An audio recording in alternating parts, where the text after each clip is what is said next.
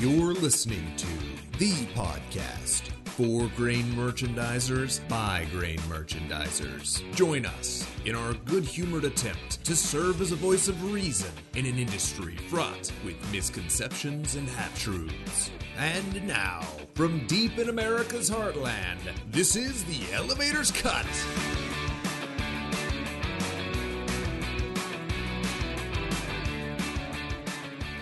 Hello and welcome back to the Elevator's Cut. I'm Roger Gaddis. And I'm Jason Wheeler. And today we're going to talk a little bit more on the topic of the 5 anchors that create success in the grain elevator business. And so to give a little rundown of what those 5 anchors are, to jog all of the memories, let's start off, Jason. What do we got? Okay, first anchor that creates success in the grain elevator business. Number 1 is you're able to identify opportunity in your trade area and beyond. Those subtle things. Anchor number 2 is get comfortable with all the tools of basis trading, having that key awareness. Number 3, creating meaningful and productive relationships with your farmers, having a point of difference. Anchor number 4, have a meaningful merchandising plan and taking decisive action. And last but not least, number 5, go deeper in your organization. Who should know all of this stuff and get them learned on that? Learned, that's what we're all about. So today we're going to discuss anchor number 3, create meaningful and productive relationships with farmers and identifying your point of difference. And as much as, we would like to think that any supply chain in any industry is a seamless and integrated and happy-go-lucky place, or maybe we don't think that, but that's what we try to aim for, I think. There is a segment of the grain business in different regions, different markets, where there really exists some less than productive and not so meaningful relationships between producers and not just elevators, but end users in general, or anyone that buys their grain. The folks that really focus on this and make this a big part of their business do it well, and it is a streamlined process. It is a great relationship, but this isn't always the case in the broader market, and we hear the stories from time to time of how these things, rear their ugly head, so to speak. Yeah, I think the natural thing in any other business and day-to-day life is we've got a buyer and a seller, and we're trying to come to an agreement, and we're kind of fighting over, so to speak, how high can I sell it for or how low can I buy it for, and we come to an agreement, and that happens in pretty much every area of life where there's buyer and seller. Whereas and that's true still also in the grain business when we're talking about the spot market. Once you're there, mm-hmm. That's just, it is what it is. But I guess it's different in this business in that a elevator is trying to buy a basis and not really concerned with the price, whereas the farmer, of course, is trying to get the best price he can, sell the highest price he can in the instance of an elevator. So that it makes for a different. So I think one of the first things you have to do is there has to be some education between buyer and seller to understand that this is not, or doesn't have to be, a relationship where we're adversarial. It's a education and it's a time component. I'm reminded, Jason and I and a couple other guys from the company went and did some Dale Carnegie training here not too long ago. And there was a gentleman in there from Canada, and he worked for a company that dealt with rolled steel for the auto industry. And I just, the more he talked about his company and his role there, the more it was like a nightmare. He was consistently every day woke up and he is just known, I'm going to trade in the spot market today. And if my price doesn't get it, I don't work. That was it. You could not do any kind of forward projecting or contracting or selling or any of this other stuff. It was strictly a numbers thing. I thought, man, that's got to be tough. There's no point of difference there other than your price. One of the great things for us in the grain business, at least for the basis trading merchandiser, is that we have basis to trade. And basis in itself as a function is ability to, the elevator, the buyer to focus on one thing, one price signal, and the farmer to focus on another, and the end user to focus on another, and they can match up. They can shake hands and work and get grain to move. Whereas, the butting of heads comes when it's usually in the spot market and you're butting heads over basis on unpriced grain or all these other things. And there's things non-basis as well, discounts and things like that come into play. But when price signals are used properly and understood, and the education piece is there, and time is allowed to happen, that's when good things come about and relationships are solved. Very rarely do you hear of anyone saying, I established a good relationship with my customer in the spot market. Very, very rarely does that happen. In fact, it's usually the exact opposite. My relationship with a customer went south because of what happened in the spot market. When I was down in Louisiana, I had a guy that he got on the board, the little co-op I was at.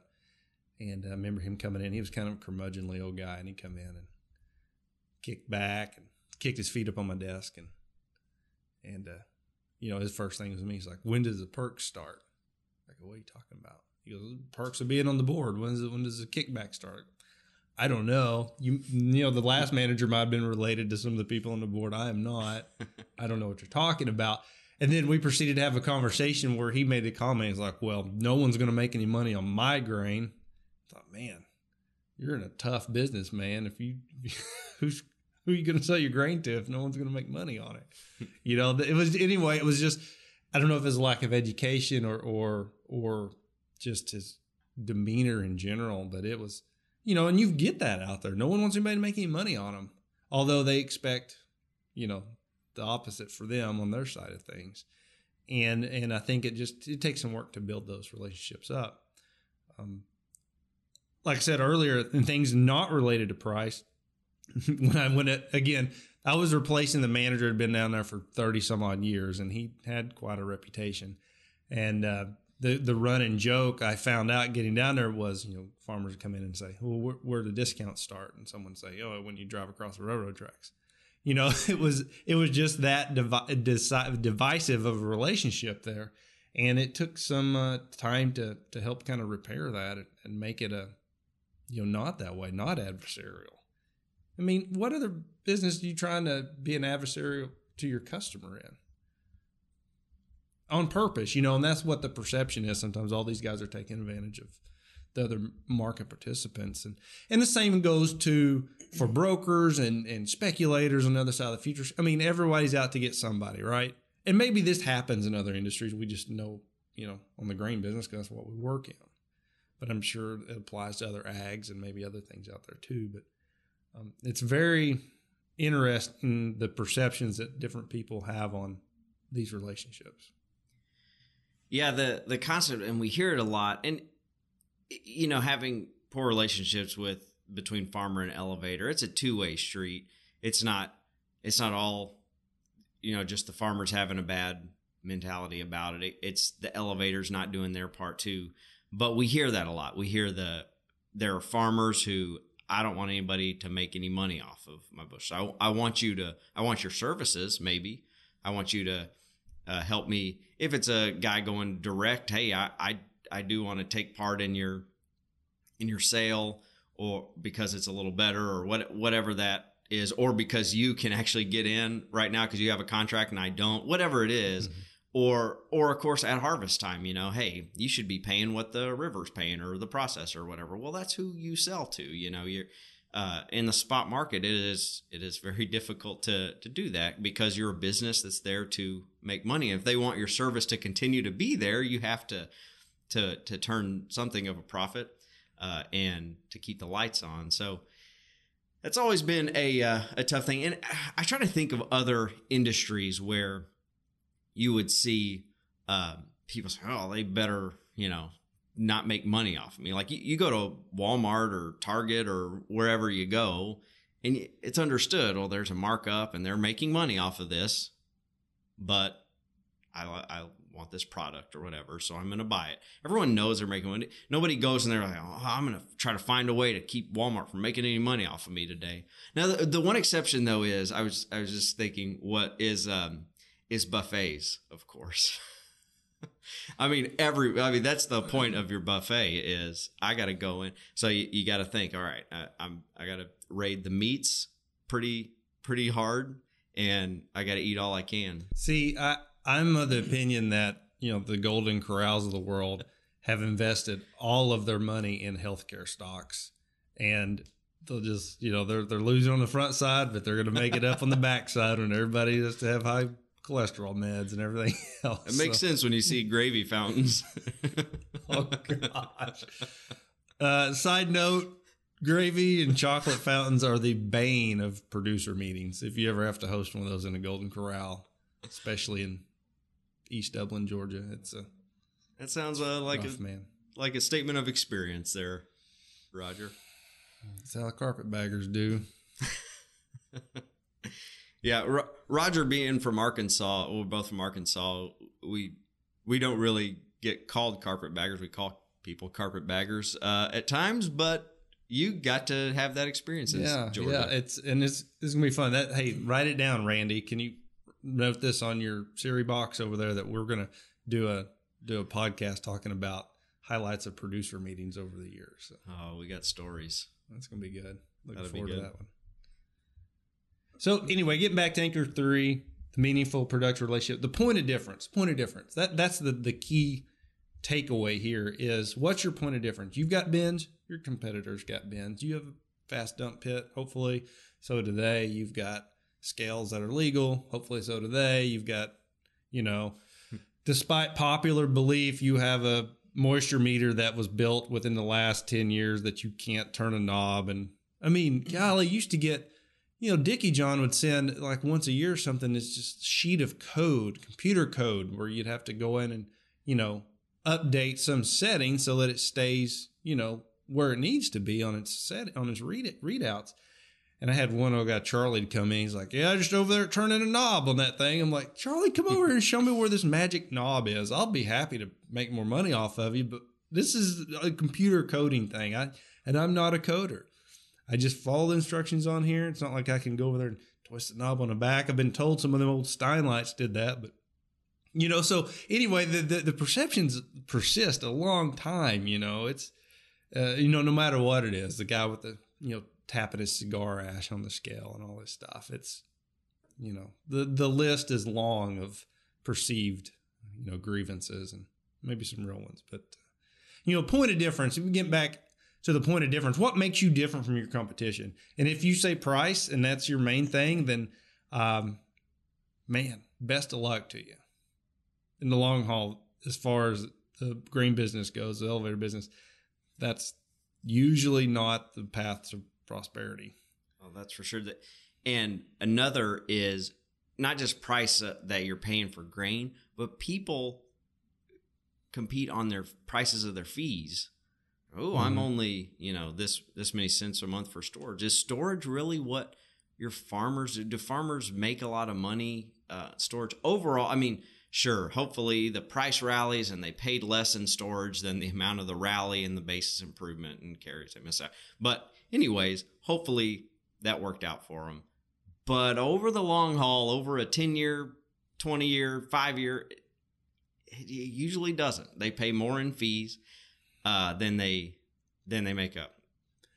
And the elevator definitely is worse off because people think, oh, I've visited elevators that don't trade basis. Part of my job is to try and find people that need help in that area. So I'll talk with the guy and he'll say, I make 18 cents a bushel overall, storing. And man, how could people make it if they didn't get that storage income? Well, the basis income's a whole lot better than that storage income. And look, I'm not saying you can overnight get rid of all the storage and price later that guys do. I mean, that's a part of the business. But the more you can get guys to understand the nature of your relationship and how you can help them, which is what we're talking about today, the better off they're going to be and the better off you're going to be. And so anyways, I think as far as point of difference wise, most people go into a place they sell, whether it's an elevator, it's your local competition, or it's the local big guy, or not so local big guy, whoever they talk to and take their grain to. What are they going to get when they ask for marketing help there? And what are they going to get when they talk to you? And is it different? And I don't mean different like, oh, they told me this article they found on Google about Brazil, and you told me this article you found on Google about that county in Northwest Iowa that is having issues or whatever. So that's not a point of difference. A point of difference is, hey, how can we help you? Here's our goals. Here's your goals. And educate them to know, folks in the grain business and on the commercial side understand how it's a complementary set of goals, the elevator and the farmer. But not all farmers understand that. Not even close to all farmers understand that. So helping them understand and helping get a relationship where you can help each other. I mean, that's how capitalism works. If you can't help somebody, you're not gonna make money. Right. I mean, the last thing you want is your relationship with your customer to be price sensitive. Now, we would never say to be out of the market when we say, be the highest bid, but you're at the market, you're paying what's the going rate. That's fine. But, everyone else is paying that too, so having your relationship hinge on the price is finicky at best. And, the point of difference that you were saying a while ago, Jason, on the policies get set in the name of competition or inertia a lot of times, and specifically on cheap storage rates and things like that. And these elevators will think that they're going to entice bushels by being cheaper on their storage, and what they're really doing, they're sending a false signal to the producer to incentivize storing grain. Hey, if you'll store it, I will only charge you 2.5 cents a month or whatever it is. And which is probably a lot less than the value of that space because, and not to pick on the West, but this happens a lot in the Western Corn Belt and hard wheat country. And we know what the carries and wheat's like. It's usually phenomenal. And to charge just a pittance per month on storage, you're giving an incentive to a producer to put grain on storage. That's not going to probably help him any. Maybe it will, like you said, maybe it'll rally and they'll make all that back up. But the elevator's losing all their value of space. They're losing the carries. They're losing the basis pop after harvest, all this stuff. So it's disincentivized, hurting both parties, actually, I would contest. Yeah, and if you are going to compete on your storage rates, and by compete, I don't mean, just being close to in line with everybody. I mean, everybody's got to be in general and in the same area. Mm-hmm. But I'm saying if you're out there saying, hey, I'm cheaper by 1/4 cent or whatever, 1/2 cent a bushel a month, what bushels are you attracting? Are you attracting the folks that are proactive and want to sell ahead and want to maybe, sell across the scales what they haven't sold ahead, and that sort of bushels, which are the bushels you make the most money on? Are you attracting those bushels? No, you're sending a signal that, hey, all you guys that don't like to sell ahead, don't like to sell at harvest, and like to wait and pay storage fees, bring them here. So you fill up with that stuff and you don't have room for the stuff to make money on. And that's a lack of understanding a lot of times. A lot of times these policies get set because of management or boards or whatever that are a little removed from the merchandising side. And it's up to the merchandiser to help those layers understand what they're really doing. The other side of that coin too, again, if we're looking at how price reflects on relationship, is what happens in the spot market, say at harvest, when you're at the elevator and your competition raises their bid a nickel. What happens? Well, now your customers are coming to you saying, oh, they're down the road, they're nickel higher. Why aren't you? Well, you could sit there until you're blue in the face and say, well, because Maybe they got a contract trying to fill and they need it, or this, that, or that. I don't know why they're nickel higher, but now you're expecting me to match it. So what happens typically is you get enough of these guys come in saying this, you raise your bid a nickel, and now you and your competition both have bought the same bushels you were already going to buy or take in, just at a higher price. Yeah. You're not getting new bushels from over there, and they're not getting more bushels from over in your area. It just raises the rate for everybody. So that's the flip side of cutting rates, is raising price. But are you getting bushels? Are you getting bushels you want to have in your space? And I'm not saying you're going to, you got to take care of your customers, but you got to do so in a way that's beneficial to both parties if possible. And that is just exceedingly hard to do in the spot market. So maybe your point of difference is you're a guy or gal that goes out there and works for your producers ahead of planting time, has marketing meetings with them, sits down with small groups of producers, has farmers' wives meetings, whatever it is. We've seen a bunch of these things and they work really good, but getting a jump on guys, getting guys to focus on profit per acre instead of price per bushel, and working with their bankers, whatever it is that the other guy's not doing or that you can do better. And here's the thing, Jason, is it doesn't take a lot to set yourself apart. It's just little subtle things that does that and builds that relationship and that trust. And then once you've got that trust, it's easier to maintain than to start it but fresh. Yeah, we're in a service business, and you got two things. I think you have to understand that your service is worth something, and the other thing you have to do is be worth understand what that is, and then drive that home. Do your best at it. I think a lot of people in the grain elevator business will easily say, we talk about the spot market and how hard it is to compete. What about at harvest time? Boy, it sure doesn't. That's sure not as competitive at harvest. If you're the only one open with the shortest line, you're closest to, there's so many things more important than the 3 cents difference that you have, or the 5 cent or the 8 cent difference. You're still going to, if harvest is blowing and going, it doesn't matter. So just that there communicates that there are definitely other things more important than what your spot price happens to be, or what your bid happens to be to the farmer. So boom, right there we know we're in a business that there are things worth more than the price.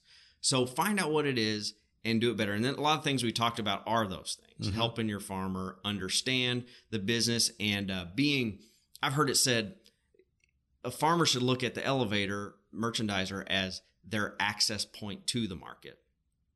They can sell to you, and because you are constantly in touch with all the buyers touching the market and know the best place to sell, know the best logistic option to get it there, all that stuff. So they always have a good access point to the market, the best price you can get. And you're always working a base of sale and understanding that, hey guys, in the spot market there's no margin in it. It doesn't, I'm not going to be a great service there. But if you can give me time to work bushels and understand, hey man, I can really do it for you.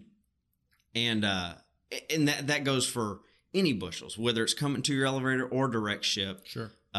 Especially direct ship. A lot of people have trouble understanding, how can I be a value or a service a direct ship? Oh man, you can be a big time service and giving people that option. I know, Roger, when you were at the elevator, you had guys that wanted to forward contract, but says, hey, what if I could go somewhere? And you would just give them the option in the contract. Right. It was just kind of inherent, but we made it obvious, like, hey, you could book the grain here at the elevator, but if harvest comes and you really want to use your truck and go sit in line in Springdale, Arkansas to dump it, the poultry mill, then, have at it. I'll pay you freight and a little bit of handling margin to go do that.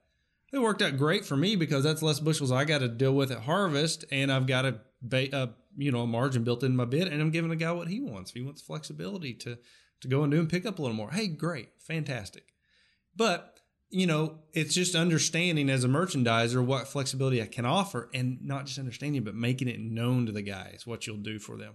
And, we focused a lot of this on the merchandiser, but it comes to all the personnel there. If you've got a turd working at the dump pit that talks down to people, or man, that can affect things. You got someone that's sour grapes in the office talking on the phone, someone calls in or makes landlords mad or whatever it is.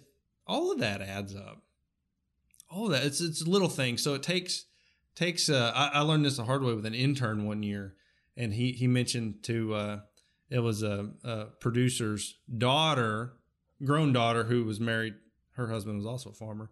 Different stations in life. Her dad was a big established guy, had been around for a long time, and her husband only been farming a few years. And so, as you can imagine, just disparage or a difference in equipment and everything else. Well, this intern I had, he made the comment to this gal's husband. It's like, I rode around with your wife in the semi when she went out to the farm and seen stuff, and she just kept talking about how it was nice to run her dad's equipment because it had air conditioning that worked in it and all that stuff. My intern told this to the gal's husband, and I thought he was going to quit doing business with us because it insulted him because his tractors were old and didn't have air conditioners in it. It was just, anyway, you never know how these relationships can be impacted because it's humans dealing with humans. And, so I had to do a lot of apologizing to all parties involved for his words. And he didn't know he was just making small talk. But anyway, it's you got to have people that understand what they're doing, and when they communicate what that message is and what the philosophy of your company is, and taking care of folks and cherishing that relationship. And that's tough to do. That's an ongoing process. But the people that do it well reap the benefits of it, and not just for 1 year, but for seasons upon seasons. And you'd be surprised who your farmer customers talk to at your organization about general marketing. So, hey, what do you think the price is going to do? Hey, that sort of thing, to the guy at the dump pit.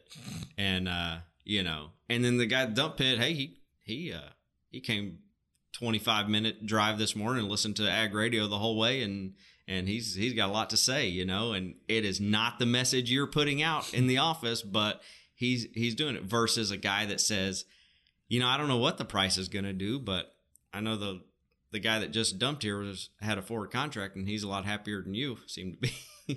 Maybe not that condescending, but that having a similar message. I think, I know we're wrapping it up here, but I think one of the ways that if you want to say, what's my litmus test for how good a relationship I have with producers and the point of difference, and do I bring something meaningful to them? Not the only way by any means, but I would say if you can look at your list of customers and you can, within a few dollars, name where their cost of production is, I'd say you've got a big leg up on your competition.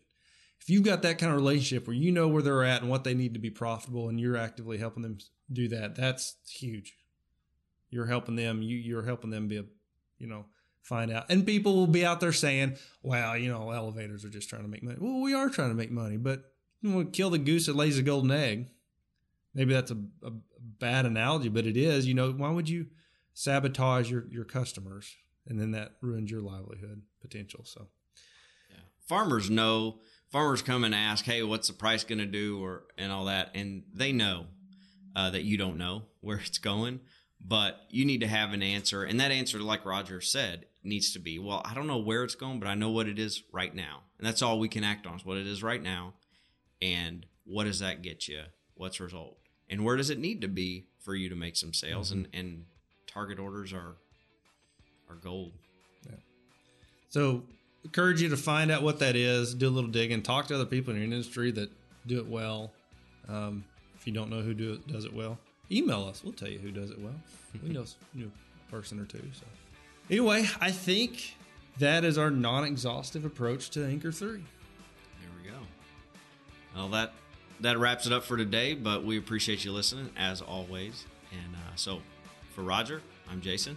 For Jason, I'm Roger. Out.